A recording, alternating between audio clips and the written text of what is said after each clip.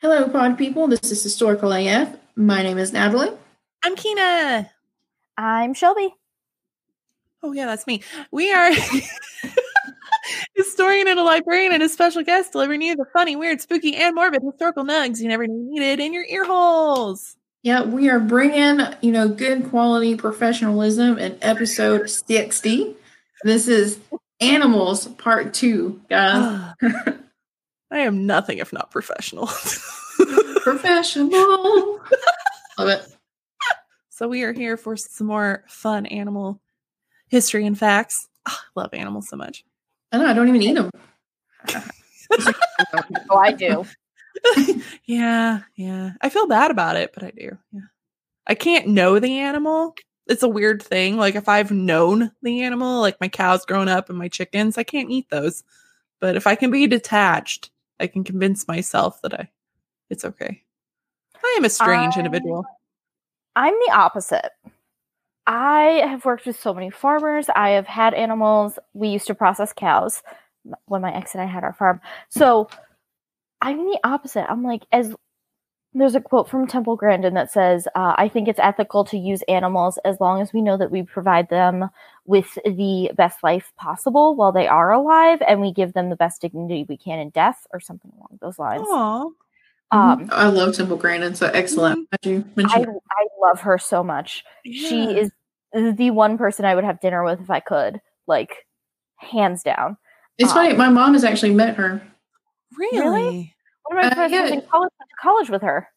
My mother was a special education teacher for 15 years or so, and she just retired, but she went to several workshops where Temple Grandin actually spoke. So a few times over the years, my mom actually got to meet and talk with her some after seeing her do a presentation and whatnot. So it was really cool. That's amazing. I was kind of jealous. Yeah. Yeah. Remarkable. It's like my only one name drop I can put out that, like, hey, but like hardly anyone knows. Oh man! Unless they saw the movie. Yeah. I'm way into her, so I fall onto the side of I'm okay with animal consumption if I know where it's coming from. Okay. One. That's why the cat was judging you. They knew this was coming. Sophie. I was trying to combine from and through. And it happens. Through. Words are hard. New word. I am a professional, but as long as I know where the food is coming from, and I try to shop as locally and as sustainably as possible, I try to compost and do all the good stuff. Mm-hmm. But I've eaten cows that I have known. I have named cows sirloin with the intent purpose of eating them later in their life when they have served their purpose. And I think as long as, and I know this is controversial, but as long as we can give them the very best possible, most comfortable, most loved, most dignified existence, I think eating them is okay. As long as we process them in a way that is acceptable and delivers the least amount of pain. Yes, we do prefer to buy like in bulk, like you can buy like half a cow or half a pig or whatever. Yeah, but I like doing that because it's like farmers that you can trust in that they don't like mass like giant corporations that just kill cows brutally. I hate that. I don't like to eat those. It makes me sad. I can't. In Vermont and New Hampshire, there is mostly Vermont, there is a thing called live kill. This is going to border into the morbid, but it is when you sell a cow and there's live kill, and live kill means that what they do, and I was told this by a farmer that processes cows, so I'm going to take it with he knows what he's talking about. Live kill means they chop off their feet and hang them so that they bleed out via their feet. Oh my God. And so I will not eat or support any companies that do that. And I suggest all people try to look into where their food comes from. Oh, God. I'm a big fan of the bolt gun method because it delivers electric shock and a solid bolt to the brain. So there's very, very little pain. Mm-hmm. And the vast majority of processing plants are designed with Temple Grandin's ideas in mind.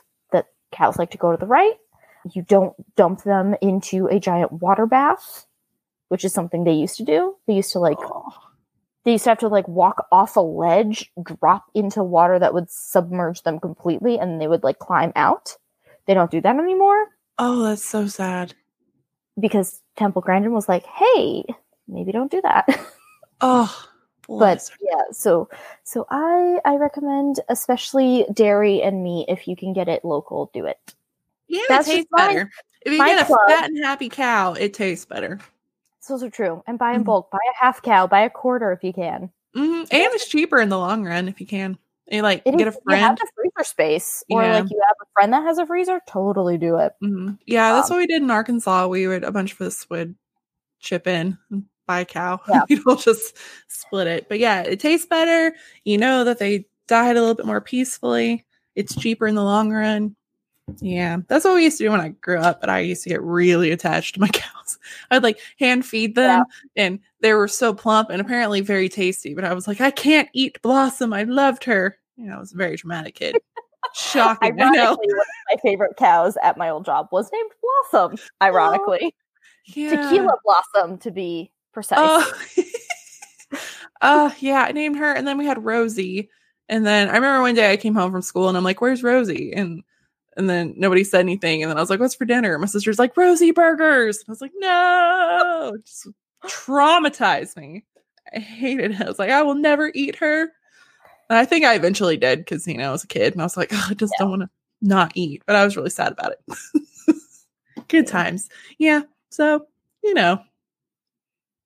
that started out on a fun, dark death note. Woo! We haven't even started yet. Yeah, that's okay. We already did morbid. We already did morbid. So. Again, I said I have morbid stories because, again, some stuff. But that is my plug. Shop local. Get to know a dairy farmer if you can. They're real cool people. I have loved all of the time that I have spent in the agriculture industry, and I encourage everybody to at least learn where your food comes from, because some big companies are they're not doing it right. In Arkansas, like Tyson is the big thing. And I know there were some documentaries that came out about people sneaking in cameras and seeing what they do to those chickens. And I was like, I can't do that. I can't buy that anymore. It's too sad. The blackfish of chicken. Yeah. It's like they're too fat. They can't even use their legs anymore. And then they just pile them to the point where they're all like, pooping on each other and they're all sick. And it's just so sad. And they have to trim their beaks or else they'll cannibalize each other because chickens are naturally cannibals, which harkens back to their velociraptor roots. But yes. I have a video. When I was in Arkansas, we had a bunch of chickens and we couldn't bring them here because I was like, it'd be cruel to put them in a truck for 12 hours. So I was like, we're not going to bring them. So we gave them to a friend. But it's like, if you started running, they would start chasing you because we just played with them all the time. So he started on one side of the yard and started running, and they were like little velociraptors coming after him. It's one of my favorite videos I have ever taken. Isn't that his picture? It is his profile picture on Facebook. It's him running, being like, and the little velociraptors. But they're so sweet. I love chickens. Like, we'd sit down and they all like jump on our lap, and we had one that would knock on the door and come in the house and walk around and then leave. It was amazing. I loved her. I miss her so much. I had a shoulder chicken, a la like a shoulder parrot for like a pirate, but I had a bantam chicken. Her name was Giggles because she couldn't make like a normal chicken noise. She made like a chirping, laughing noise, and she just like would take naps with me in my bed, which like to be fair, my parents were very understanding. I was in high school. I was really into animals. I was a vet tech, whatever. And I came home on the bus from my school, which was an agricultural high school. So, like, we had animals at the school. I was in a specialized program. It was wicked cool. But I came home on the bus to my parents' house, which is a 45-minute drive on the bus with a chicken in my sweatshirt. And my mom was just like, I guess we got to buy a chicken coop now.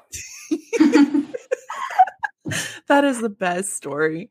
Oh, I love that. picked me up from school one day when I was like staying after for one of my various activities, and I had a orphaned baby goat in my backpack. like you do. Like my friend showed up with an orphaned baby goat, and she was like, "I need someone to take this," and I was like, "I got this." And what's this goat? There are pictures of me in high school with this goat like sticking out of my sweatshirt, and my dad picked me up because I had my permit, and he was going to teach me to drive that day.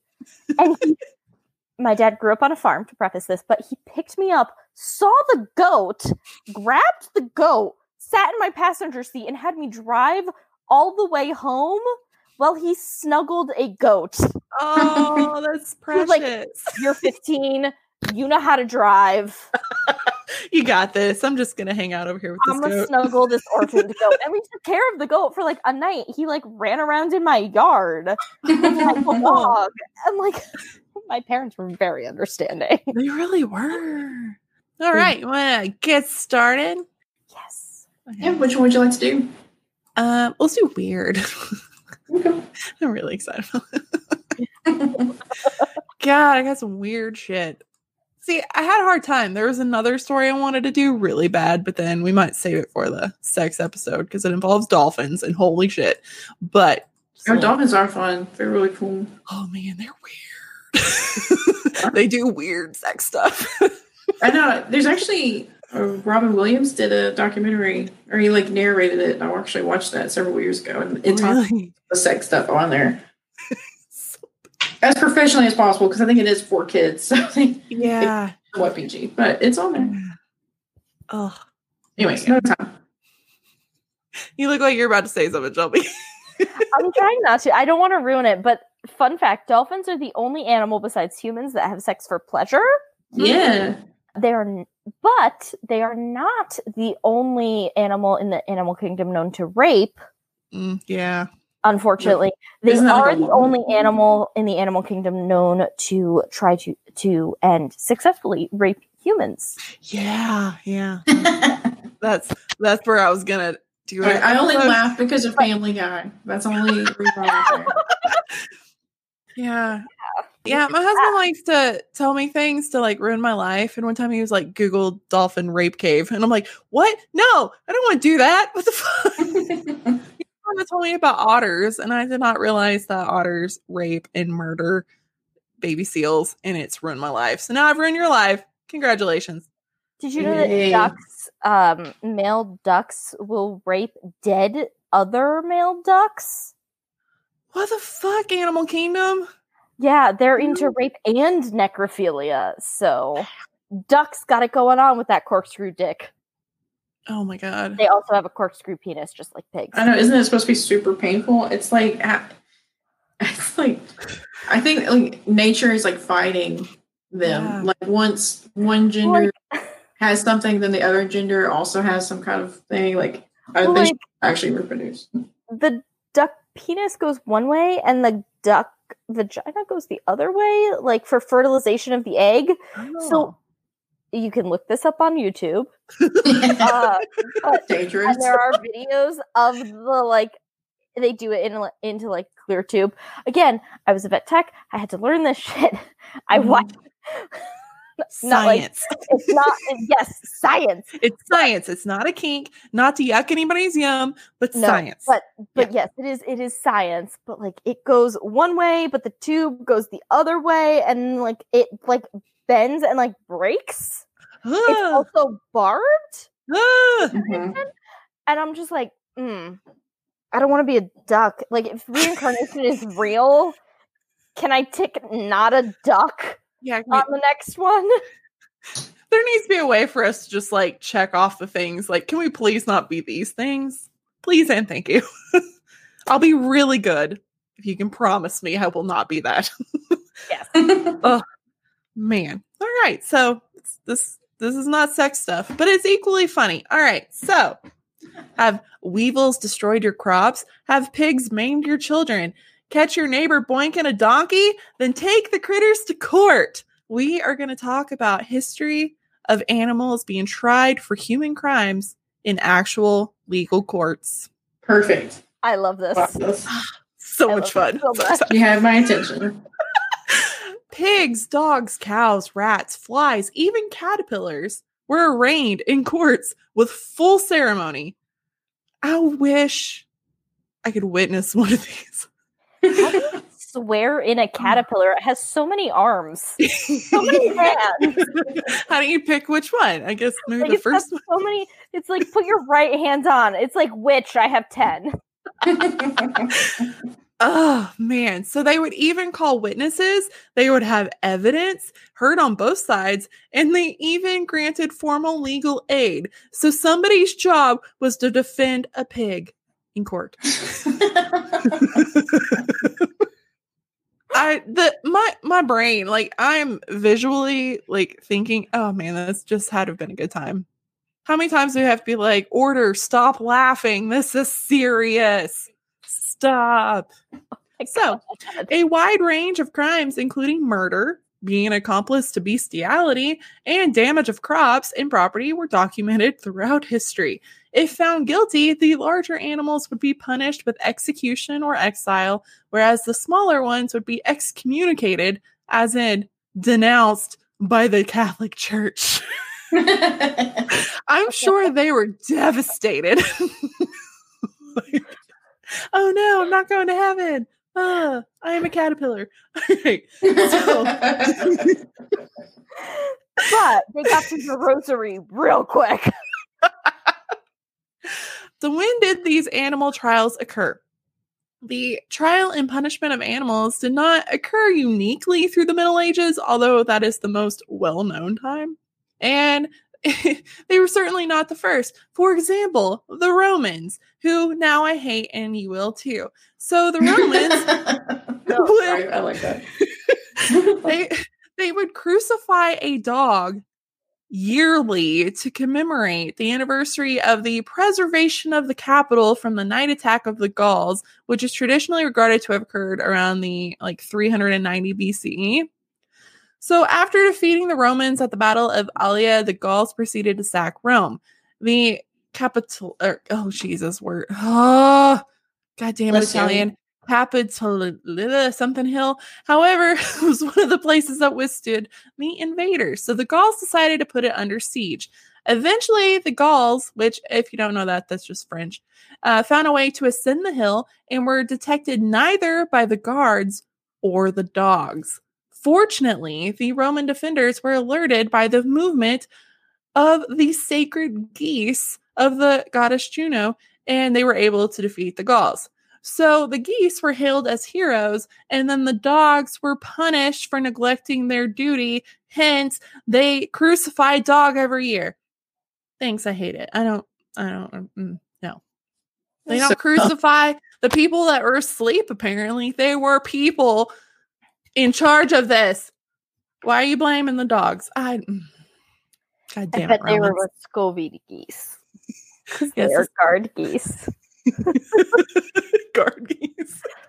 It's a thing. Google it. What do you mean? The Muscovy geese get to be huge. Their wingspan is 4 to 6 feet or something like that. Oh, wow. I have a friend who their geese attacked a coyote. Wow. And ran the coyote off. So that's really cool. Sacred goose. Sacred goose. Sacred goose. So in the ancient world, inanimate objects could also be brought to court. For example, the trial and punishment of the statue in Athens. The statue belonged to the Nikon of Thasos, and that was a famous athlete at the time, and it was set up by the Athenians in his honor. Unfortunately, rivals who were jealous do what dumbasses do and decide to go statue tipping, and they tried to knock it off the pedestal, because that's going to show them. But, it fell over and it killed one of them. So that's unfortunate. But then the other one took the statue to court. They broke the law to break the statue, and now they are suing the statue for killing them for breaking the. Yay, logic. According to Athenian law, weapons and all other objects that caused the death of a person were to be publicly condemned and thrown beyond the city's boundaries. Thus, the statue is brought before a tribunal found guilty, and sentenced to be thrown into the sea. This is very extra. I want to know who defended the statue. That's my question too, actually. That's right where my head was. Who pulled that short straw? Oh, man. Oh, it was like they're standing in the courtroom and Jerry pulls the short straw. They're like, ha. There is an instance where the intern. Yeah, the intern. There is an instance where somebody like got the short straw and he actually made a really good case, and we'll get into that. But I guess in that part, he was excited that he was able to figure it out. So anyway, the Middle Ages. Animal trials did take place. We know that happens, but it's really unclear as to how many of them are real. Sarah McDougall, that's a fun word, associate professor at the John Jay College of Criminal Justice, points out that the 19th century scholars who recorded these trials do not provide a whole lot of details. So it's really difficult for historians to figure out which ones are real and which ones are fake and or fabricated and stuff. So regardless, all these trials are a doozy, and we're going to talk about a bunch of them. The earliest known documentation of medieval animal trials dates to 1266, just 9 years before the first documented use of the word cunt. So we're going to throw that back to the Lady Bit episode. I'm sorry, Mom. She hates that word. The trial took place in Fontenay-aux-Roses, not far from the French capital of Paris, and involved a pig accused of committing infanticide, aka the crime of killing a child within the year of birth. There's a lot of child eating with pigs, so I guess you've been warned. Anyway, the pig on trial was suspected of devouring a child and therefore brought to court. The trial was overseen by the monks of St. Genevieve, and the animal was found guilty, after which it was sentenced to burn at the stake like a witch. It seems that during the Middle Ages... it was illegal to execute anyone, or anything for that matter, without a trial, and therefore animals suspected of committing serious crimes had to be put on trial to be executed. Silly laws. I have a real quick and possibly real dumb question. Okay. I will have a real dumb answer. Is this infanticide relating to the pig killing a human child, or it's... Oh, okay. Because pigs do cannibalize their own children, their own offspring. I have seen it. They stomp, they bite, they throw over fences. So, like, I was just confused. I was imagining this pig going to court for killing its own babies. They were like, I didn't see any of that. There was just a lot of instances of pigs eating people. And that's why I mentioned a few weeks ago that when I was Googling how long does it take a pig to eat a person, I was like, I'm going to be on a list. If you are a serial killer, own a pig farm. Right? They can eat it fast. Yeah, and they will eat the bones too. Like, take the other option, as I learned in college, nobody was murdered, to be fair. But I did make a pact with one of my research professors that if I ever killed someone, we would throw them in what is called the shit pit cemetery. It's basically just the refuse container where all of the liquid and solid waste from a cow goes.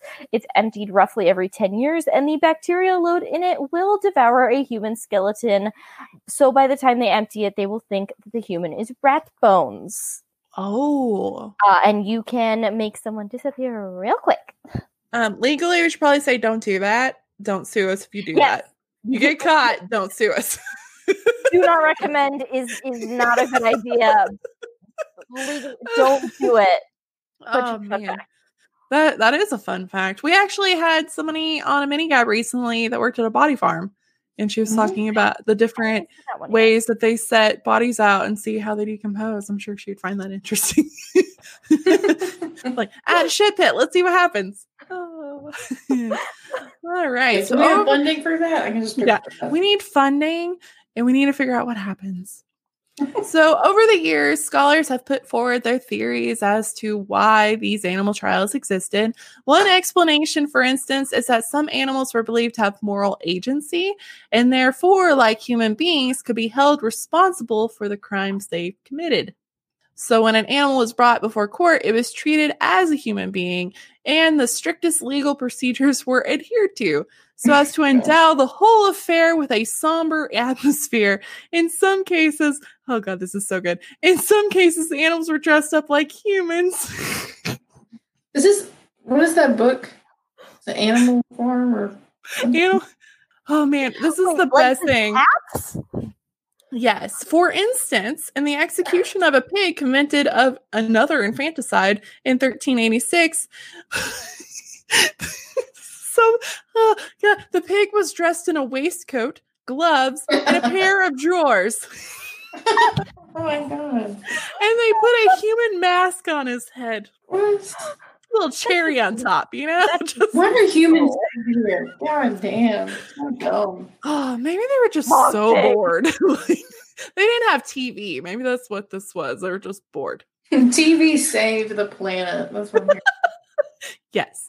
Many other theories have been put forward to explain this occurrence. One of these, for instance, suggests that the medieval Europeans believed that authority over animal kingdom was conferred on mankind by God, and that putting animals on trial was a way of asserting this authority.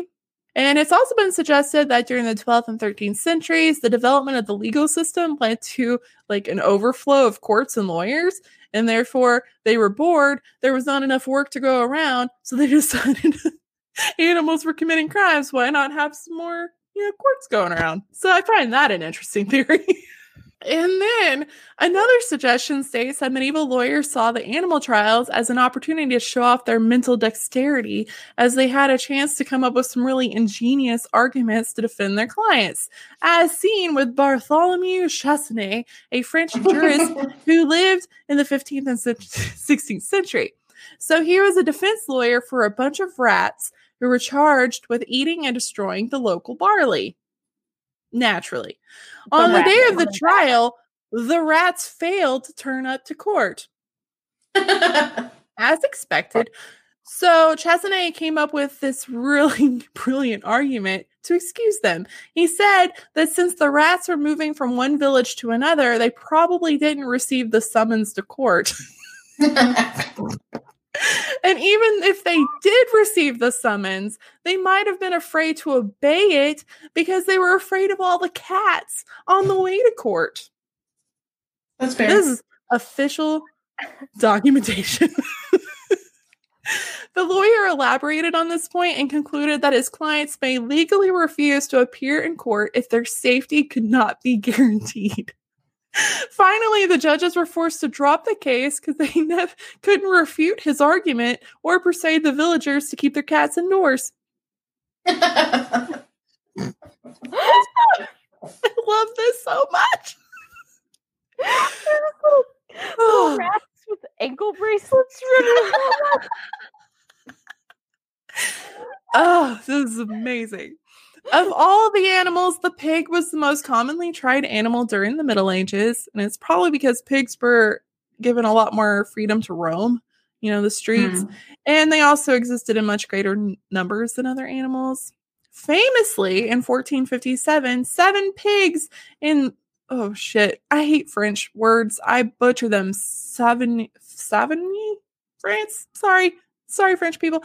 They were tried for the murder of a 5-year-old boy. So now the kids are getting older. Killed 2 babies. Now we're moving on to 5 years old. The proceedings were complete with a defense attorney for the pigs and a judge who ultimately ruled that because the people witnessed one of the 7 pigs attack the boy, only one would be sentenced to death by hanging. And then the rest were let go. I mean... Another stupid question. How do you hang a pig? Because it doesn't really... They don't really have a neck. Yeah. Yeah. I don't know. They tried. But I'm pretty sure I saw drawings and it looked like it was the mom pig and it was all the babies around it watching it be executed. And I'm I hope that's not really happened because that's really fucked. But Who's the farmer that's like, yeah, my pigs, like, they're not guilty. Whatever, guys. Have a pork chop. Yeah, I guess if you hang the pig, you could eat it. If you burn it like a witch, you can't eat that. So that's just a waste, I guess. True. That's true. Maybe. I don't know. So moral of my segment, I guess, is don't leave your kids around pigs. I don't know. Fair. Anyway, so it'd be a shame not to mention some of those smaller little animals. In 1474, a court in the Swiss city of Basel, which I'm absolutely sure I pronounced that wrong, sentenced a rooster to burn at the stake for, quote, heinous and unnatural crimes of laying an egg. Did it ever occur to anybody that the rooster might have been a girl? So it was a hen. According to medieval belief, an egg laid by a rooster would hatch either into a basilisk or a cockatrice, both of which were extremely dangerous creatures. While these monsters are believed to have existed, no one expected to come across a rooster that laid eggs, thus making the 1474 trial in Basel an exceptional one. To be a fly on the wall in these times. This is the beginning of transphobia. Yes, absolutely. Other animals that were tried during the Middle Ages include bulls, dogs, and goats. One of the weirder examples were some dolphins. Apart from stating that the animals were tried and executed in Marseille. Yes, I know I've heard that word, but the spelling, French words don't look what's happening. It's so confusing. Anyway, 1596, there's no actual details of like what happened in this court, and it really pissed me off because I need details. I need to know what the Dolphins did. I need to know who the defense attorney was. I need to know what the defense case was. I was very disappointed. So if there's a library somewhere that has this information, please email us. I need to know. And then this was really fun. In 1451, some leeches were in a pond in Switzerland, and some guy thought there were too many leeches in said pond, and he took these leeches to court. You know, like you do. And when it comes to ecclesiastical court cases against animals, it's not normally customary for the offending animals to be present, apparently. Yet the bishop was instructed to bring all the slimy creatures to this church so that they could be served their sentence. The leeches were gathered in a pile before the court and were told that they had 3 days to leave the area. Apparently they didn't listen. The initial threat in the case of God versus leeches for some reason didn't work, and the court responded in kind by taking another course of logical legal action. They performed an exorcism on the leeches. That makes such perfect sense. Like, oh my gosh. I know. That's the next logical step. Granted, the leeches didn't pack their shit as much as they just died. So, I guess there's no more leeches in that pond. True. So, win-win, I guess. I don't know. Waste of holy water. Oh, man. Well, both parties. Leeches. Yeah, and leeches. This is the Middle Ages. Bloodletting and stuff?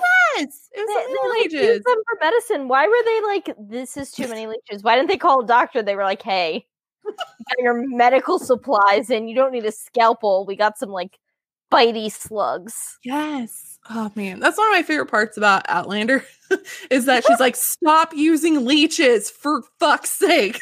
Like, stop it. Man. So, while both parties, i.e. the human and animal, could be sentenced to death, the latter has an opportunity to be spared punishment, as it would be argued that the animal did not consent, and therefore it was not its fault. Such was the case when Jacques Ferron, a Frenchman, got caught banging a female donkey in 1750. Both parties were tried, and the prosecution asked for the death sentence for both the dude and the donkey. While Ferron was sentenced to death by burning at the stake, the donkey was set free on the basis that she had not participated in this crime of her own free will. Also, the parish priest had testified on the donkey's good character, saying that he had known her for 4 years and that she was virtuous and well-behaved, and she had never given occasion of scandal to anyone. I don't know if I should be like really happy for that or appalled and ashamed. What was this guy's first name? Jacques. So Jack. Yes. Americanized. Jack. A male donkey is a jack. So Jack raped the donkey. Wow. That's just the symmetry. Oh, it's coming together beautifully. Is literally a Jack or a Jacques. Oh my god. Man, but don't worry, the end of the medieval period was not the end of animal trials. There is one in Hartlepool, and it's about a monkey, and allegedly occurred during the Napoleonic Wars. The story goes that a French ship was wrecked off the coast of Hartlepool in County Durham, England, and only one survivor was a monkey, who was the ship's mascot. The people of this town mistook the animal for a French spy.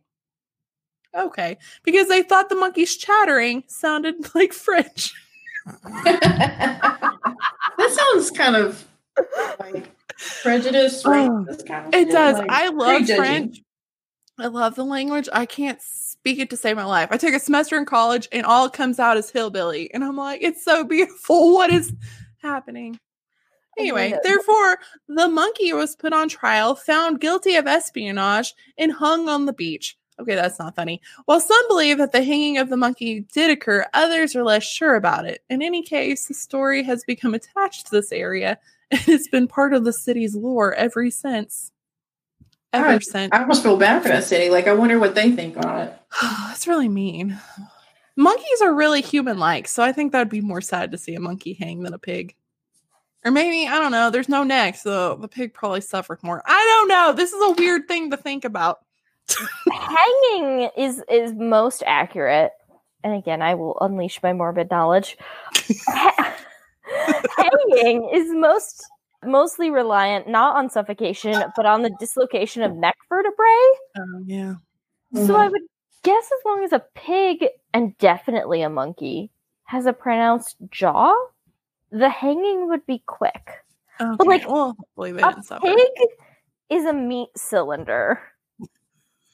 Like, yeah, like pigs are like a sausage with legs. Yes. So I imagine, especially if it had the babies around it, it was painful and slow and not fun. Yeah. And its farmer was probably like very depressed. Probably. Because they're super intelligent. They are very smart, and it makes me so very sad. But my next monkey story is funnier, so this one doesn't die. And then in 1877, another monkey had a bad day. This time it involved an altercation between a woman named Mary, a monkey named Jimmy, and then an ensuing court case. One day, Jimmy the monkey was dancing a jig, because obviously, why wouldn't you be? And Mary decided to give him a piece of candy as a token of her appreciation. Once Jimmy began to chow down on some sweet, sweet candy, Mary tried to have a little fun and tried taking the candy away from Jimmy. Don't do that, Mary. That's fucked up. Yeah. Jimmy, quote, thereupon assumed a decidedly aggressive attitude and bit Mary's finger. Completely valid reaction. I would bite you too. Don't eat my candy. Oh, for sure. 1,000%. Sadly, Jimmy was arrested and to court he went. Upon hearing the case, the judge stated, quote, if Mr. Darwin were here and prosecutor in this case, he might succeed in convincing me that the statutes authorizing me to hold a criminal monkey is valid, but I do not think I can legally commit him, end quote. The Mary lady protested, but to no avail. Jimmy removed his velvet hat, climbed atop the judge's desk, and attempted to shake his hand. Oh my god! Oh shit! I just hold on. What'd you do? I just pulled out my headphones. Whoops. Okay. Like I can't hear anything. And although a lot of this couldn't be backed up by official documents, this is a lot of hearsay. The police blotter for this case read, quote, name, Jimmy Dilio, occupation, monkey, disposition, discharged. Actual police was just monkey, not even dancing monkey. Like, respect the work he has put in. Yeah. Respect. I know he's a career. Come on. So anyway, in a way, I find it interesting that a lot of these instances are talking about animals as being human-like and that they can suffer pain and that they're aware of their actions, which is pretty similar to what we say now. You know, I mean, we're not trying them in court, but like today we're like animals have pain and they have feelings and stuff. So I guess this might be the one instance ever the Middle Ages might have been ahead of their time. Everything else, like the peeing in the streets and the not drinking water thing, not smart. But thinking animals have feelings, that was pretty smart. So you get 1 point, Middle Ages. I have another fun word, another $5 word for that, for attributing human interaction, feelings, whatever, to animals. It's called anthropomorphizing. Yes, I learned that in art history. Did you? Mm-hmm. That's super fun. But I love that word. If anybody's ever read the book Chosen by a Horse, I love that word. It's a great book. It's sad. Do not go into it thinking you're gonna have fun, but but I highly recommend because it does anthropomorphize a horse to the point that you cry. You cry. And I do have a copy sitting on my bookshelf. I'm looking at it right now. I have read probably 7 times at least. But anthropomorphize the animals. Do it. I highly recommend. Oh yeah, mine are my children. So 1,000% I have done that. They are people. Sure. Yes. I was like, where are they? They're on both sides of me. They're being very quiet today. It's very sweet. So what do you got, Natalie? Is it funny? Is it sad? Should I brace myself? No, neither. With being historical, I just looked up the animals that live the longest because I thought that was cool. Oh, cool. Oh, yeah.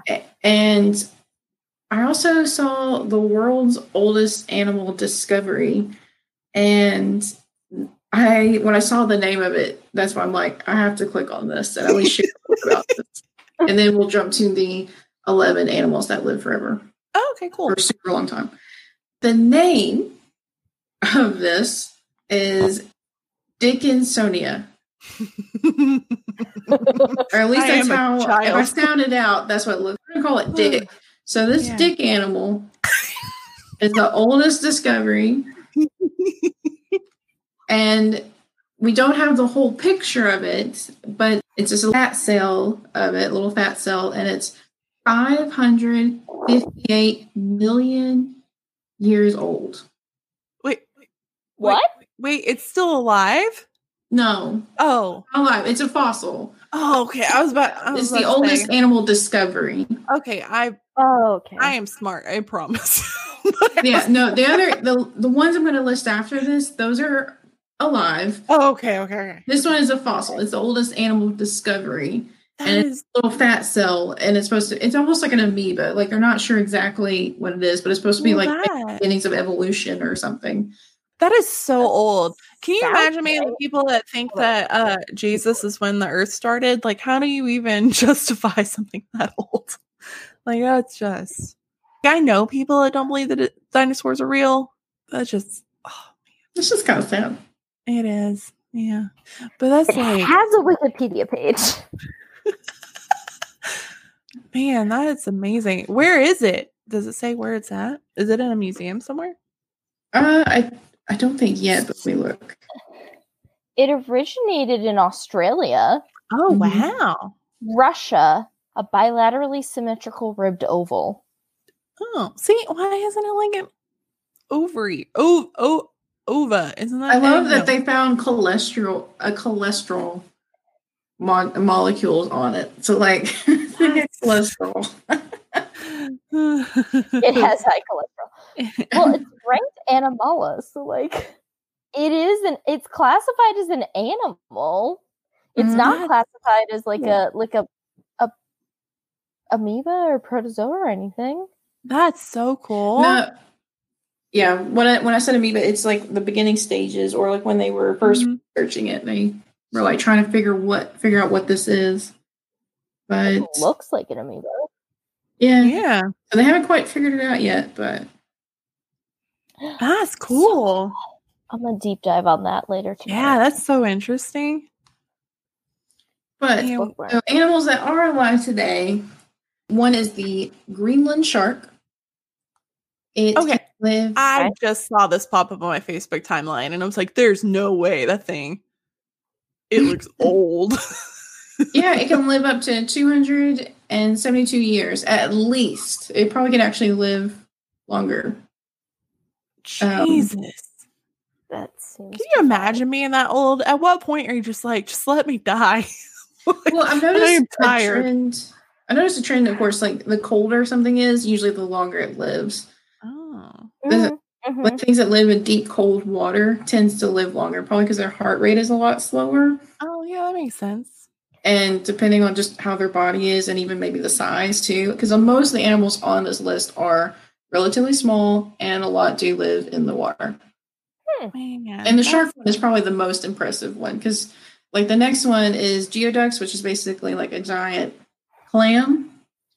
And I have trouble thinking of clams as living things, but they are. And they can live up to at least 160 years. Jesus. Wait, geoducks can live that long? Wait, can you see this? Okay, that's the one I saw on Facebook. It says that they think he's 512. That's awesome. Man, that thing has seen some shit. He looks so That's old. what I wonder all the time. Like, what have they seen? Like, what changes have they made? Bride. Yeah. It looks like the corpse. Wait, I didn't know geoducks could be like 160 because they're the penis clams, right? Yeah. Yeah. They're like long, like, oh, they're old. Yep, old dicks. Well, I mean, it makes sense when you take them out of the. I don't know if you've watched the videos on Facebook of like people preparing them, but when they prepare them, they like pull them out of the water and they're all shriveled up and wrinkly. And then they put them like on a shelf so they can relax and like distend themselves. And they become like a long phallic shaft of clam. Wow. But I didn't realize they were 160-year-old phallic shafts of wrinkly clam dick. Yeah. I'm going to name the episode that. I want merch that says wrinkly clam dick. Like a pair of underwear, just like across the front, wrinkly clam dick. Writing that down? Wow. I will buy it. If no one else buys it, I will buy it. Oh. Next up is the tuatara, which is basically like a lizard. Oh. It's almost considered a dinosaur in the fact that considered its surviving members were really actually flourished 200 million years ago. So these are actually one of the few animals that haven't really evolved or changed much over the years. Oh, that's cool. They can live up to 100, 200 years as well. Man. That's really interesting that it's not really evolving too. That's like it's like, no, I'm good. Like I'm perfect, bitch. Leave me alone. Done. And it actually just looks like it looks like a dinosaur, a little lizard dinosaur. Which is cool. So next up is tube worms, and these don't really look awesome at all. They're like water bamboo, basically, with little floral tufts at the top. Okay, I think there was like an aquarium in like Japan or something, and they wanted people to FaceTime the tube worms because they were lonely because they weren't getting visitors, and they're used to like the interaction of people, and they just sit there with their little tubeness being like, ah, and there's like nobody. It's a little sad. I know, I should FaceTime them. I'm gonna write a note. FaceTime some tube worms tomorrow. Hey y'all, Future Kina here. I'm a dumbass. Those aren't tube worms I'm talking about. They're shy eels. Huge difference. My bad. Sorry. Okay, take it away past Kina, Shelby, and Natalie. Okay. Well, they live along the hydrocarbon vents on the ocean floor. Yeah. And they can live up to 170 years. But scientists actually think they can live up to more than 250. Wow. Red sea urchins. Oh. Is another one. It's basically, just a spike ball. Pretty much. Like, that's the only way I can really... I mean, it's an urchin. And it's found in the Pacific Ocean, primarily along the west coast of North America, and it lives in shallow, sometimes rocky waters. And they also can live to 200 years old. Wow. A lot of these are like invertebrates. Is that like a theme, I guess? I have been stabbed by one of those. Yeah, and they're also all in water. We're screwed. Yeah. We got spines and we're on land. We shall die. Yeah, I think so far the lizard is the only one, the tuatara is the only one that doesn't live in water, that I've said. The bowhead whales, they live in the Arctic. They're Arctic whales. And they are by far the longest living mammal on Earth. Ooh, that's interesting. I didn't know they have ivory spears still lodged in their flesh from failed attempts by whalers, so they actually can survive. They're like super tough, basically. Yes. They found the oldest whale ever known from this species is 211 years old. Found chunks of spears in it. Wow. So, a badass, like warrior whale. Fuck you and your whaling ships. I need that t-shirt. Warrior whale. That's what I want. Yes. Could you imagine being that whale? Like you're 100 years old, you get stabbed, you're like, I wasn't doing anything. 100 years, and you finally, hopefully, pass from natural causes. Yeah. With just like a literal antique piece of history inside of your body that you're just like, fuck it, it's mine now. Yeah, that is so wild. Ooh, this one I had no idea about, and that's koi fish. Oh, really? They're so common, but they can live up to 200 years. Well, some of the varieties, not like all of them, but several, though. Wow. I know they can get enormous. I didn't know that. Wow, that's really cool. The oldest known koi was the Hanako, a fish that died at age 226 on July 7th, 1977. So it lives for 200 years. That's an old fish. That is a really old fish. That's a super old fish. Wow. Better now that we can be warrior whale twinsies. Oh, weird though. Tortoises. I think tortoises are probably like the most common known to be super old because hello, the islands and whatnot, and so they live to about 250 and whatnot. I saw a photo. It was like turn of the century, right when cameras became a thing. Somebody took a picture with a tortoise, and then they recently just took a picture with the same tortoise, 100 something years later. I'm like, that is just so cool. I don't understand seeing life that much change, because I think of how much change has happened within my mom's lifetime, our lifetime. Yeah. And it just blows my mind. And I'm a little jealous because I would love to actually see all of that.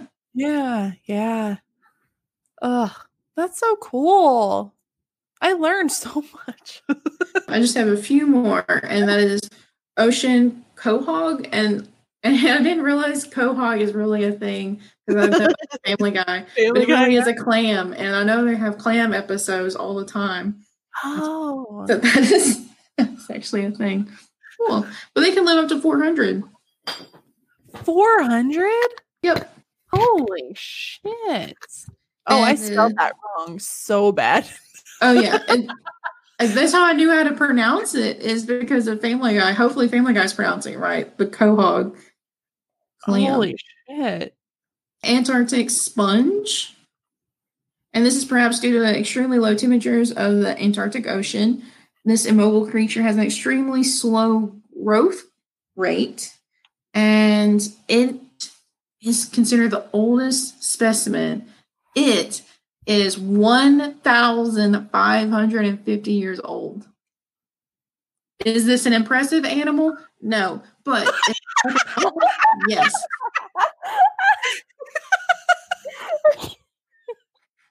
It looks like a fish dandelion. It looks like a little sea dandelion. It's just a little white cauliflower with lots of little poofs all around it. And it's stable. The Antarctic sponge. How do you even figure out how old that is? Like, you count rings in it like a tree? I don't. It's so old. Man. You can tell I'm a librarian. I know how to find information, but I don't know the information. Last one is this one's actually the first one. I'm like, oh. At first it looks like Dorito, but it's not. It is Torito or Toritus, and it's a type of jellyfish. Oh. And it might be the only animal in the world to have truly discovered the fountain of youth, since it's capable of cycling from a mature adult stage to an immature stage and back again. There may be no natural limit to its lifespan. Wow. Because they are able to bypass death. The number of individuals is spiking. So this jellyfish just keeps kind of skipping. Benjamin Button it? Yeah. And just starts getting old and they're like, to be young again. And then like, let's start. All right, another round, bitches. And it just keeps going over and over. Wow. That's insane. They do that with like Muffat? Do that with me. Like we could regenerate to the first time we thought we were fat. I was so skinny back then. The first time I thought I was fat. Oh, don't get me started. Yeah. 14 again because I weighed 63 pounds. I don't think I've ever weighed 63 pounds even at like birth. I am a very large human. I have always been very tall. I was like 22 inches like coming out, so I've stood no chance. Man, those are so interesting. It's really interesting. What, only like 2 of them were on land? The tortoise? Yes, the tortoise and the tuatara, which is the lizard. Everything else is, so, and the tortoise, and I know the tortoise has a very slow heart rate. I don't know about the lizard. Probably, yeah, because they're cold-blooded, so. Most likely. Yeah. And it's so small, so I don't know. Usually large animals don't live as long. All cold-blooded. Or like water dwellers. Yeah. Mm-hmm. Yeah. Well. Wow. Water is the key. Fountain of youth. I know that jellyfish and the other one, the Antarctic sponge. Like I said, it's not cool. It's not like a shark or something that's like, it doesn't even move. It's stationary. It's almost like a plant, but it's actually animal though. I'm sure they don't have like a awareness words, but like, can you imagine me 1,000 years old being like, fuck, I can't even move. Been here forever. I hate my life. And then you can't die. I don't know. Maybe they just like to people watch. Maybe. I mean, hopefully they have a good view. Can you imagine if you were that sponge looking up at like the bottoms of boats and it went from like coconut raft to like, then you saw colonial ships and like wood and you were like, okay, they're figuring it out. And then now? Yeah. That's true. Better Natalie says humans haven't taken over the water yet. I'm like, that is very true. That's true. Yeah. At least critters have. Don't we know less about the ocean than we do about space at this point? Yeah. Like, what? Ocean is terrifying. There's like in there that could eat us, and we don't even know they exist yet. That is terrifying. True is. I don't know. Cucumbers are just a tube, and they live forever. I don't know. Which one would you be more afraid? Would you be afraid to go to like the bottom of the ocean or go into space? Bottom of the ocean. Have you seen Megalodon? The Meg? Yeah. Yes. And that's exactly why. I'm not screwing around with the bottom of the ocean. Yeah. Terrifying. Yeah. Man, last time I went to the ocean, I was like swimming and like the sun was going down. And like, I was like, man, there's like in the movie, this is the moment that like the shark eats you or something. At the moment, Zeke was like, I didn't get a refill. And I'm like, fuck that. You're not leaving me here by myself. And then like the next day I saw the news that there was a shark attack on that beach. And I was like, God damn it. I knew it. I sensed it. What is the movie? she's a surfer. The girl is a surfer. She loses one arm to a shark attack. Soul Surfer? Yes. And then she ends up going back to surfing. Yeah. And she's a real person. She still surfs. Yeah, she is. And she wins competition. She's like wicked good. But I can't imagine how just brave and amazing you have to be to get attacked by a shark in the water, save yourself. Like, because she was in the water, nobody was around. She had to get herself back to the beach, save herself, and then be amputated, and then be like, all right, let's go back in the water. Like, to deal with, but she went back. Yeah. I mean, I guess space, there's nothing that's trying to eat you that we know of. True. I mean, there's some like predator shit out there, I'm sure. Yeah, but like space, I'm afraid of heights. So I think getting to space would be the thing I don't like. Maybe once I was there, I'd be less scared I think being in space would be less scary than being at the bottom of the ocean. Getting to space would be more scary. All right, so my last story is spooky. And we'll talk about hellhounds. Nice. Yeah. So hellhounds have a long history around the world and have been in folk stories way before the Bible. So I thought that was pretty interesting. A lot of people relate it to the Bible and the devil. So this was around way before then. The first known written text describes a hellhound in England in 1127. And it was in the Anglo-Saxon Chronicle. They called it a black shuck, which is Old English for devil. And it was in Peterborough. A lot of this is like English names. I'm going to butcher and I'm so sorry. Immediately after the arrival of Abbot Henry of Pontoise to the Abbey of Peterborough, there was quite a ruckus. Quote, "Let no one be surprised at the truth of what we are about to relate, for it was common knowledge throughout the whole country that immediately after his arrival, a strange thing happened. It was the Sunday when they sing. Many men both saw and heard a great number of huntsmen hunting. The huntsmen were black, huge, and hideous, and rode on the black horse and on black he-goats." A lot of these old-timey people say he-goats and she-goats. Yeah.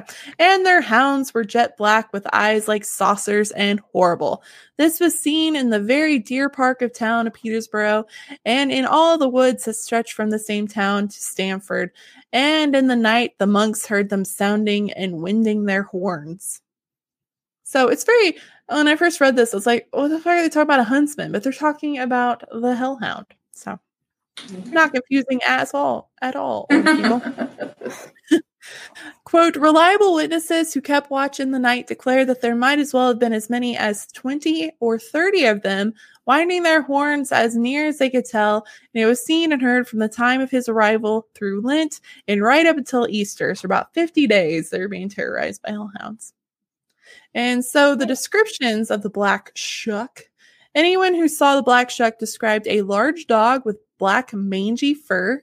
These dogs would supposedly be larger than normal, and some were as big as a horse. They were foaming at the mouth as if they were deranged, rabid, or ravenous, and they were hunting for their next meal. According to one description published in 1901, said, quote, "He takes the form of a huge black dog and prowls along lanes of lonesome field footpaths where, although his howling makes the hearer's blood run cold, his footfalls makes no sound. But such an encounter might bring you the worst of luck. It is even said that to meet him is to be warned of your own death will occur by the end of the year. So you would do well to shut your eyes if you hear him howling. Shut them even if you're uncertain whether it's a dog fiend or the voice of the wind you hear. You may perhaps doubt his existence, and like other learned folks, tell us that the story is nothing but the old myths, but we know the truth." It's very ominous. No, I want one. Sounds very like snuggly. I love big dogs. The most distinctive characteristic is the eyes. They were said to be really, really big and red, and they kept on calling them as big as saucers. Also, these hellhounds were also said to appear suddenly and without warning. Then they disappear as quickly as they arrive. And if you did catch a glimpse of one, it was believed to be either a protective spirit or the portent of death. So that's very, I guess, a coin flip. Good luck or you're dead. Good luck or you're dead. You don't know. And it could also mean that a family guardian was watching over everyone, or it could be a warning of certain doom. So maybe you have your mind, England. Which one is it? Good luck, bad luck, good luck, dead. I don't know. Regardless, people were scared shitless. But I found a lot more stories of hellhounds, so here's a few more. The most famous story of the Black Shuck appearance is Reverend Abram Fleming of Okay, it looks like Bungay. I don't know if that's what it is, but it's modern day Suffolk. Why can't that come out right? And he wrote a terrifying account of the hellhounds' attack on the church in 1577, and in his essay, A Strange and Terrible Wonder. Quote, the black dog or the devil running all down the body of the church with great swiftness and incredible haste among the people, in a visible form and shape passed between two persons as they were kneeling upon their knees and occupied in prayer as it seemed. He wrung the necks of them both in one instant. I don't know what that word is. Cline backward, insomuch that at the moment they kneeled, they were strangely died. So that's not great. You don't want to die in church. That's so cheerful. As for accounts of more recent sightings, one man in 1905 claimed that a black dog turned into a donkey and then vanished. That's fun. A 4-year-old girl during World War II encountered a large black dog that walked from her window around her bed, made eye contact with her with the famous red eyes, and then vanished. And then she noted that she didn't sleep very well at night. Well, no shit.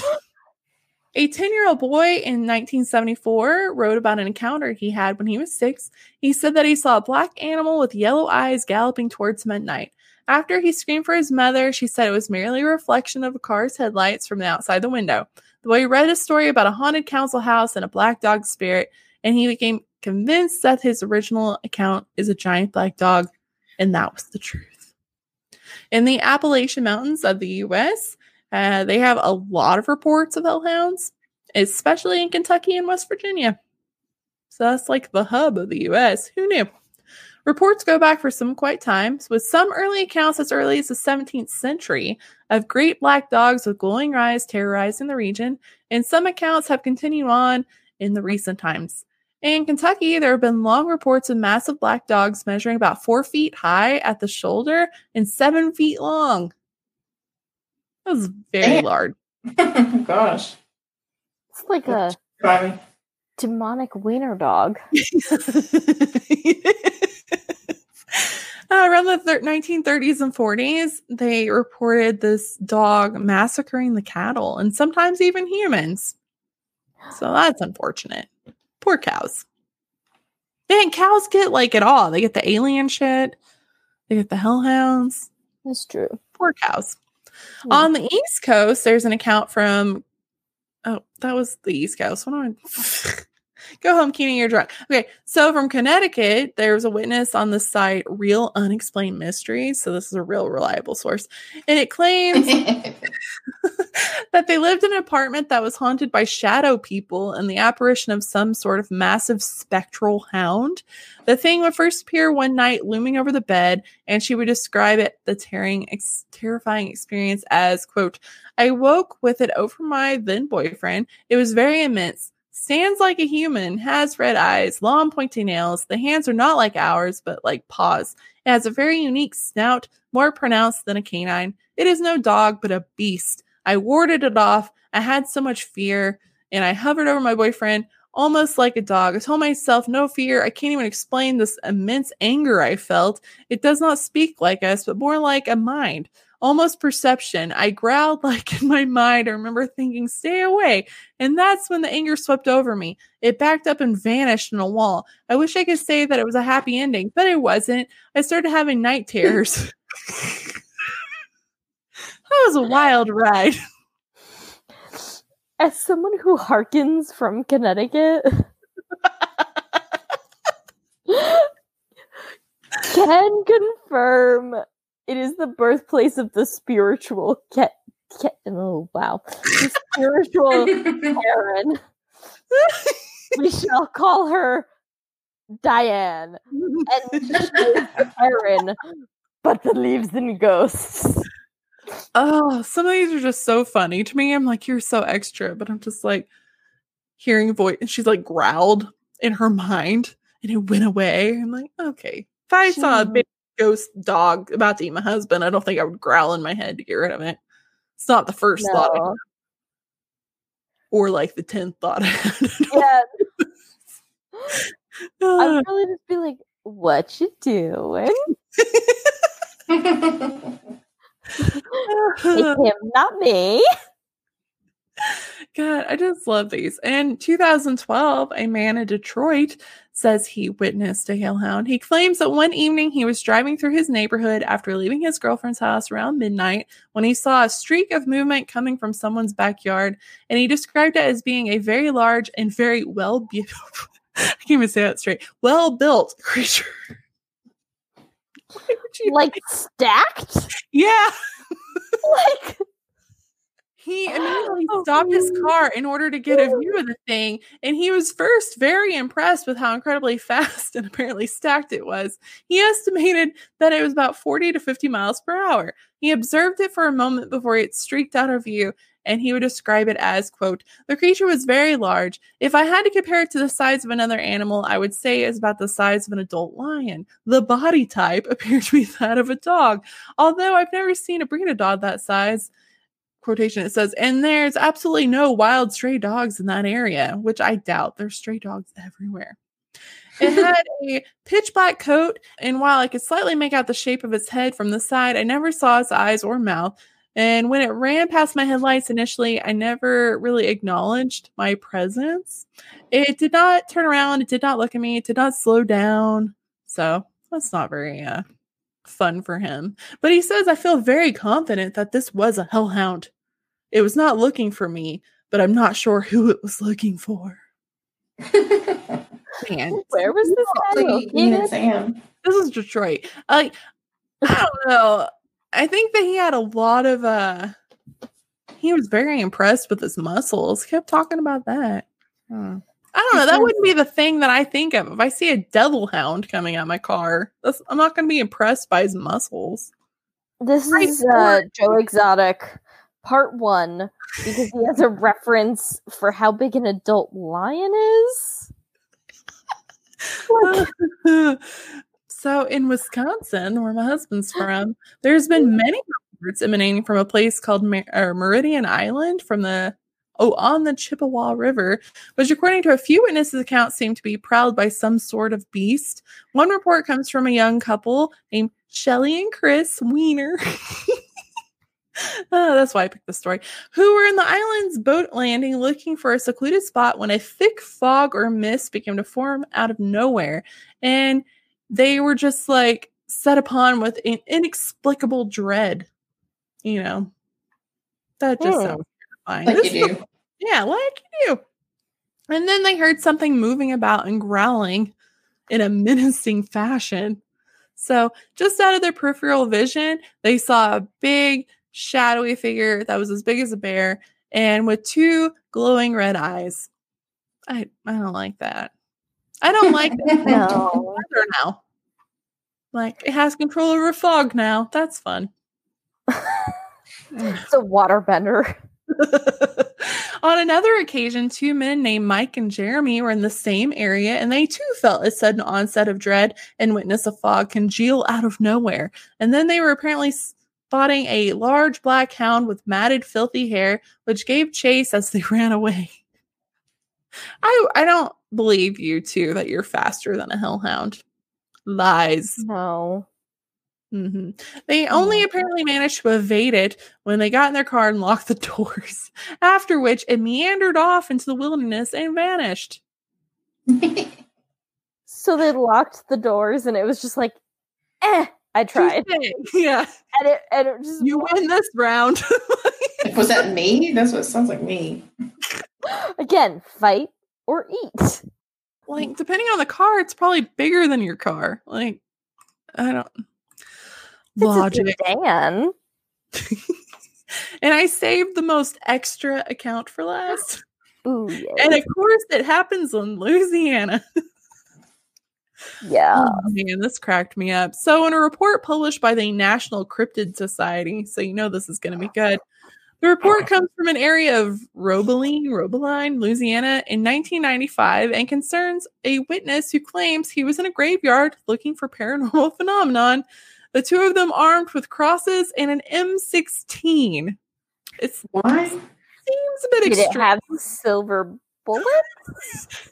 Did not specify. Well, damn. As they pushed forward into the cemetery, they allegedly heard strange growling noises, and that witnesses describe this, quote, "We shined our flashlights all over the graveyard. It was small and enclosed by a fence. I said it must be a dog tied over at the parsonage. The church and the parsonage was about 500 feet away, so I shined around my flashlight over and over into the corners of the graveyard. I saw 4 fresh graves." I don't think that's pertinent to the story, but here we go. "They were apart from each other. They had no flowers, just 2 big graves and 2 small ones marked by 4 iron crosses. As we went to explore, we heard the growling grow louder and louder. I said to my friend, 'Is that a dog? Is it loose?' I kind of felt a little safe knowing it would be cute dog. It's not a cute dog. It's a hellhound." And my friend got the same feeling. "The growls sound like a Rottweiler's. They chilled you to a bone." Oh, I've never known a Rottweiler that scared me. That's false information. We heard the snarling as we got a few feet from the grave. The growls were not part of the body. They were disembodied. And then I tried to rationalize it in my head. It is a couple of loose, mean dogs outside the gate. Of course. Is it a group of coyotes? But as we shined the light this time, we saw them. 2 sets of glowing red eyes, not attached to a body. They were only 3 feet away and stood guard of those graves. My friend froze in fright and pushed me to the front. He was crying about leaving his gun, and I said, "Your gun's not going to help us now." The dogs were vicious, and I said, "Whatever you do, don't run." I prayed for guidance. I had not been to church in many a year, but I knew what I was dealing with was straight from hell. I looked right at them. I showed them my cross, and I said, "I know what you are," and they snarled louder. My friend was really upset and wanting his mama. And I said, "I demand in the name of Jesus Christ that you allow us to leave as we come in peace and alone. I demand this in the name of the Son of Man and the victor of all that is evil." I said that the Son of Man ruled over all evil, blah, blah, blah. And we slowly backed up and we got past the gate and we were able to leave. I'm going to call bullshit on the entire story, but points for creativity. I feel like I was just propagandized by the Catholic Church. I was really surprised when, the power of Christ compels you. I mean, he had a cross. Was the M16 full of holy water? I don't know. It should have been. If it was, then it's a valid argument. No. I just he's like, he wants to shoot it. Now he's crying for his mom. So there's a lot of explanations behind the myths. In actuality, sightings of hellhounds or other demonic figures were often inspired by fears and some weather phenomenon. For example, the sightings in the I'm probably saying this so wrong. The looks like Bungay are often attributed to massive thunderstorms that cause buildings to collapse. Lightning strikes might burn wooden structures or at least cause a few stones to fall from stone churches, and they would think that it was the devil's work. During the Black Shuck sightings in 1577, the steeple at the Holy Trinity Church collapsed one night in a really terrible storm, and there were also scorch marks left on the north door, and people thought that was the hellhounds' claws. They were just lightning. As for the devil's work, some people believe that the reported Black Shuck sightings surrounded the steeple collapse stuck in people's minds because of the Reformation that was sweeping throughout Europe in that time. The Catholic Church may have been trying to scare people into staying within their church. Additionally, stories of scary black dogs could also spread to teach lessons. Parents might have used these stories to keep kids out of certain rooms or to stay in the house or not to touch strange dogs. And then Recently in 2013, which is not really that recently, but there was a giant dog skeleton that was unearthed in an abbey in England, and people are like, oh, we found it. There's the hellhound. But now experts believe that it was just a really big Great Dane. And so in the end, the Black Shuck is probably just a massive dog, because in that area you have Wolfhounds, St. Bernards, Mastiffs, Newfoundlands, Great Pyrenees. So it was probably just a really, really big dog. And everybody in that time period was very superstitious. And the church is like, everything's taking you to hell. So anyway, history ruining good spooky stories yet again. Yeah. So logic overturns the spooky. Although I like to think people running away from like a mastiff. Mastiffs are like the sweetest animals on the planet. And they're really like, just love me. Where are you going? Oh. But yeah, like I had an English Mastiff when I was a kid. And that thing was like a horse. So I could understand being terrified if you've never seen one, or if it's like an unusually large one. We had a husky. Sky Dog was husky. Oh, yeah. She's one of those almost all white ones. Oh, yeah. Beautiful. And we had Troy. I don't know what Troy was. There's some kind of weird cylinder mutt, medium-sized dog with no tail. But she always kind of looked a little bit like a collie. That's how I basically remember. What is it? Yeah. And yeah, I can't imagine running away from a dog like that unless they were super intimidating or something. Yeah. And most of the stories they talk about, like, their hair's all matted. It's maybe it was just like a dog that had a really bad day. But they made up a lot of stuff, like early Christian churches. You know, lots of hellfire. Churches themselves were built to scare the shit out of you. Pretty much. The doors are basically the last judgment. So when you're walking into those churches, it's depicted of you being dragged to hell and, you know, tortured for eternity to scare you. So I wouldn't put it past the church making shit up. You hear that wind? You hear that thunder? That's a hellhound coming for you. Do some rosaries. That would be terrifying. Give us money. Yeah. Wine. Yeah. Although, I mean, they're really big on pop culture. I think like Supernatural had hellhounds, Sabrina, that new Amazon show, David Tennant, I can't remember what it is. They have a hellhound. He's really cute. Oh, Good Omens? Yeah, Good Omens. Yeah. I just watched that, actually. Really good. And it was really good. And that hellhound could like turn into a cute little puppy. Yeah, it was interesting. Like the actual stories compared to what I've seen in pop culture are completely different. So that's really really interesting. Although I have seen that like Supernatural has like historians and like experts on their team to make sure that most of the stories they do are some way like historically accurate. Like their angels and stuff are actually very accurate when they did that season. Mm-hmm. Oh, that was really interesting. Angels were very vicious in the Bible, but yeah, they weren't nearly as benevolent. Yeah, as the church tends to portray them. Mm-hmm. With the white wings and the. If anybody watches Lucifer on Netflix, I need to watch Lucifer. That. I have not watched it yet. It's good. I quite enjoy it. I've seen all but the last season.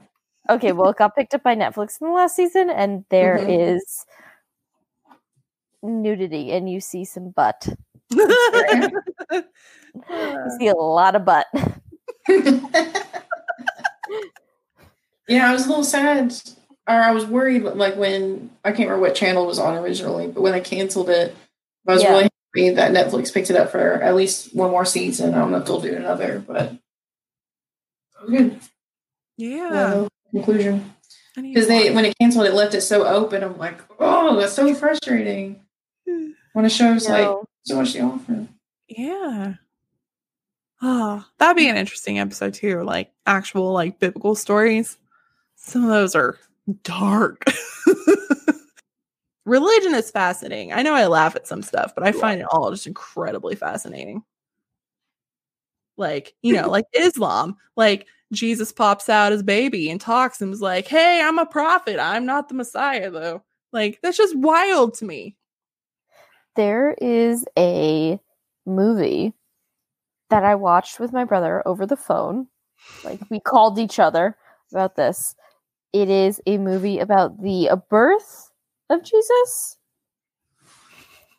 So it's the journey to get to Bethlehem. Oh. And it has Keen, and I think it's Keenan Peele. Oh. It's an animated movie. Oh, wow. And hold on, let me pull it up. They're fun. It's an animated movie where they do the voice of a sassy pigeon that like follows Mary and Joseph through the desert. There's a donkey, like a horse bites someone. There's like an evil team of wolves that ends up being converted. It's fantastic. If not for the religion, for the fact that there is a sassy animated pigeon back talking the Son of Christ. Oh, that is fantastic. I am writing that down. Let me find it, because I can find it and send it to you. Oh yeah, I need to watch that. Man, well, thank you for coming back for another episode. So glad to have you. This has been really fun. Yes, I really enjoyed this. I loved all your morbid tidbits. I specialize. It's called The Star. The Star, okay. The Star. It is animated. I watched it on, I believe, HBO, but you can find it on YouTube. It was fantastic. There's sassy camels. Oh yes. There's a strong feminist camel. I'm into it. I'm gonna watch that tomorrow. Yes. That sounds amazing. Oh God. I love Camhill. They're so funny. All right, guys, you know what to do if you want to, have extra content and watch us live and comment and be our friends. Join Patreon. Patreon.com/historicalafpod. I mean, that's for real. Like, we're really good friends with our Patreon now. At least I say we are. I think we are. It's a little family. It is. And then we also have merch. That's shop.spreadshirt.com. And there will be some Warrior Whale merch coming. Yes. I'm all about those warrior whales. A little spear in its side. It's gonna happen. I'm gonna make it tomorrow. It's gonna happen. I'm picturing it kind of like almost like a Viking warrior. Yes. Vikings. Or different nationalities, like have a samurai one, like choose your warrior, and just different ways from different countries. Oh, I love it. I was thinking more like a narwhal, but I like your idea better. I love narwhals. When I had flashcards, when I was learning my ABCs when I was little, N was narwhal. I always loved them. Aww. Yeah. So. I have a glass on Etsy right now. It's like feeling stabby, and it's a narwhal. I'm so cute. Very pleased with myself. Yes. Oh man. All right. And email us your stories for our listeners' episodes, historicalafpod@gmail.com. Or if you just want to email us corrections of pronunciations like Taru did. God bless you. Oh, what did she say? She pronounced that igloo place. Oh, cool. Do you know it? No, I didn't listen to it. I saw the email and then I forgot about it, and I just remembered it at this moment. I'm so sorry, Taru. I love you. But thank you for saying that. I will listen to it. I appreciate it. We didn't. I kind of didn't demand it last time I brought up the igloo. Yeah. I don't remember what I was doing whenever it popped up, and I was like, "Oh man, I'm so excited!" And then something happened, and I forgot. But we need to put that on the group. Yes, Taru. She's so cool. She's our first international. Oh, here it is. International Patreon. She's from Finland. Yeah, she's super cool. Amazing. Oh, here we go. Got it. Hi, it's Taru here. You talked about the Igloo Hotel in episode 56. And I can tell you that the name is pronounced Kakslautanen. Oh, I never would have done it. As I said. Thanks a lot and catch you later. Bye-bye. Oh, I love you so much. I would have never in 1,000 years. I would never have gotten that. Oh, that's amazing. Oh, thank you so much, Drew. You make my heart so happy. I wish I could pronounce things. Oh, it just sounds so cool. All right, guys. We'll see you next week. All right, bye. Okay, bye.